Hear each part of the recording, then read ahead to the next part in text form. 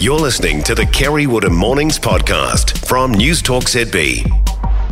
It's expected today that Police Commissioner Andrew Coster is going to announce a revision of the police pursuit policy and that a, quote, fleeing driver framework would be introduced. Now, the Herald is reporting, New Zealand Herald is reporting that this framework is going to give the police, finally, the discretion that everyone's been calling out for.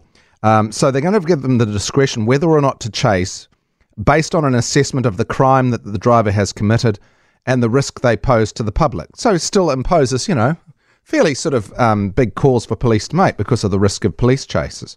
You know what? It's a funny thing when you get what you want as voters and a member of the public, because I, like a lot of New Zealanders and police, I know frontline police who have been incredibly frustrated. In fact, I've got a mate of mine who's leaving based on one of the examples. He says, look, we just can't do anything.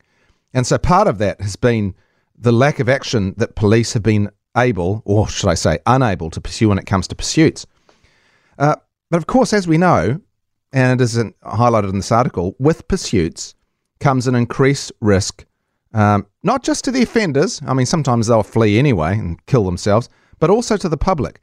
So you can understand why, if you were in charge of making these decisions, why they are actually so difficult. So I actually found myself asking myself what I would do if I was the police commissioner. Add to that equation that it almost seems that it's like a badge of honour on social media for fleeing drivers to have someone filming them, have the cops chasing them. Filming while the cops are chasing them. So you can understand that a change in policy does entail a question of more risk. So maybe the next question is, what difference when it comes to crime is this really going to make? So last week there was an interview with Heather Duplessis-Allen with Police Commissioner Andrew Coster, where I thought actually there was a really telling moment where he talked about how he was always honest and forthright. And it sort of got to the stage where he actually was pushed to the point where I thought he let slip a couple of forthright, honest opinions, which he might normally have held back. So if you listened closely to that interview, one comment he made was that basically, look, the police can only catch them, but after that, they don't have any more to do with the consequence that follows to the offenders, because he said, well, we don't have any responsibility for what happens once they hit the justice system, which I thought was a pretty candid moment for the police commissioner. In other words, well, look, we can catch them, but beyond that, don't look at me. So it seems to me that the police commissioner might even himself, in his private moments, quietly have thrown his hands up in the air at the lack of consequence which people face once they've been caught, after the police have actually done their job. And maybe this is evident in the news that we see just about those pitch invaders. 12 people arrested for running onto the field during the Warriors match. I mean, why do they do it? Well, one reason is because they have no fear of the consequence. Okay, maybe when you've had a skinful, you don't care anyway.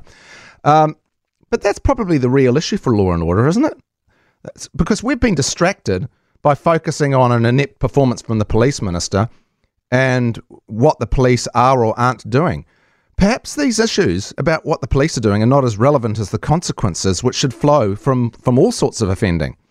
Imagine if you were a pitch invader. Here's just an idea off the top of my head. Imagine if you were a pitch invader and you knew that one of the consequences you were going to get, instead of just the wet bus ticket from a judge for what you've done, imagine if you were going to spend a compulsory 48 hours in a remand cell, twiddling your fingers with no access to your phone and maybe a copy of the newspaper, but very little else to do there but twiddle your toes. Maybe you would think twice if you knew you were going to be in the cooler for 48 hours. Maybe that's the same with youth offenders. Even just that instant deprivation of freedom for a couple of days with no company except yourself. Maybe we need to introduce some unpleasant, albeit brief, consequences for people that might make them actually think twice about their offending. Look,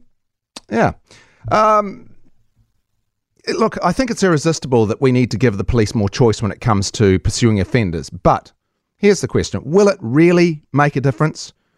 Because when it comes to crime and punishment, it seems there are still no consequences that people are afraid of. But when it comes to consequences at the moment, I'd say, pardon my French, it's bugger all. For more from Kerry Woodham Mornings, listen live to News Talk ZB from 9 a.m. weekdays or follow the podcast on iHeartRadio.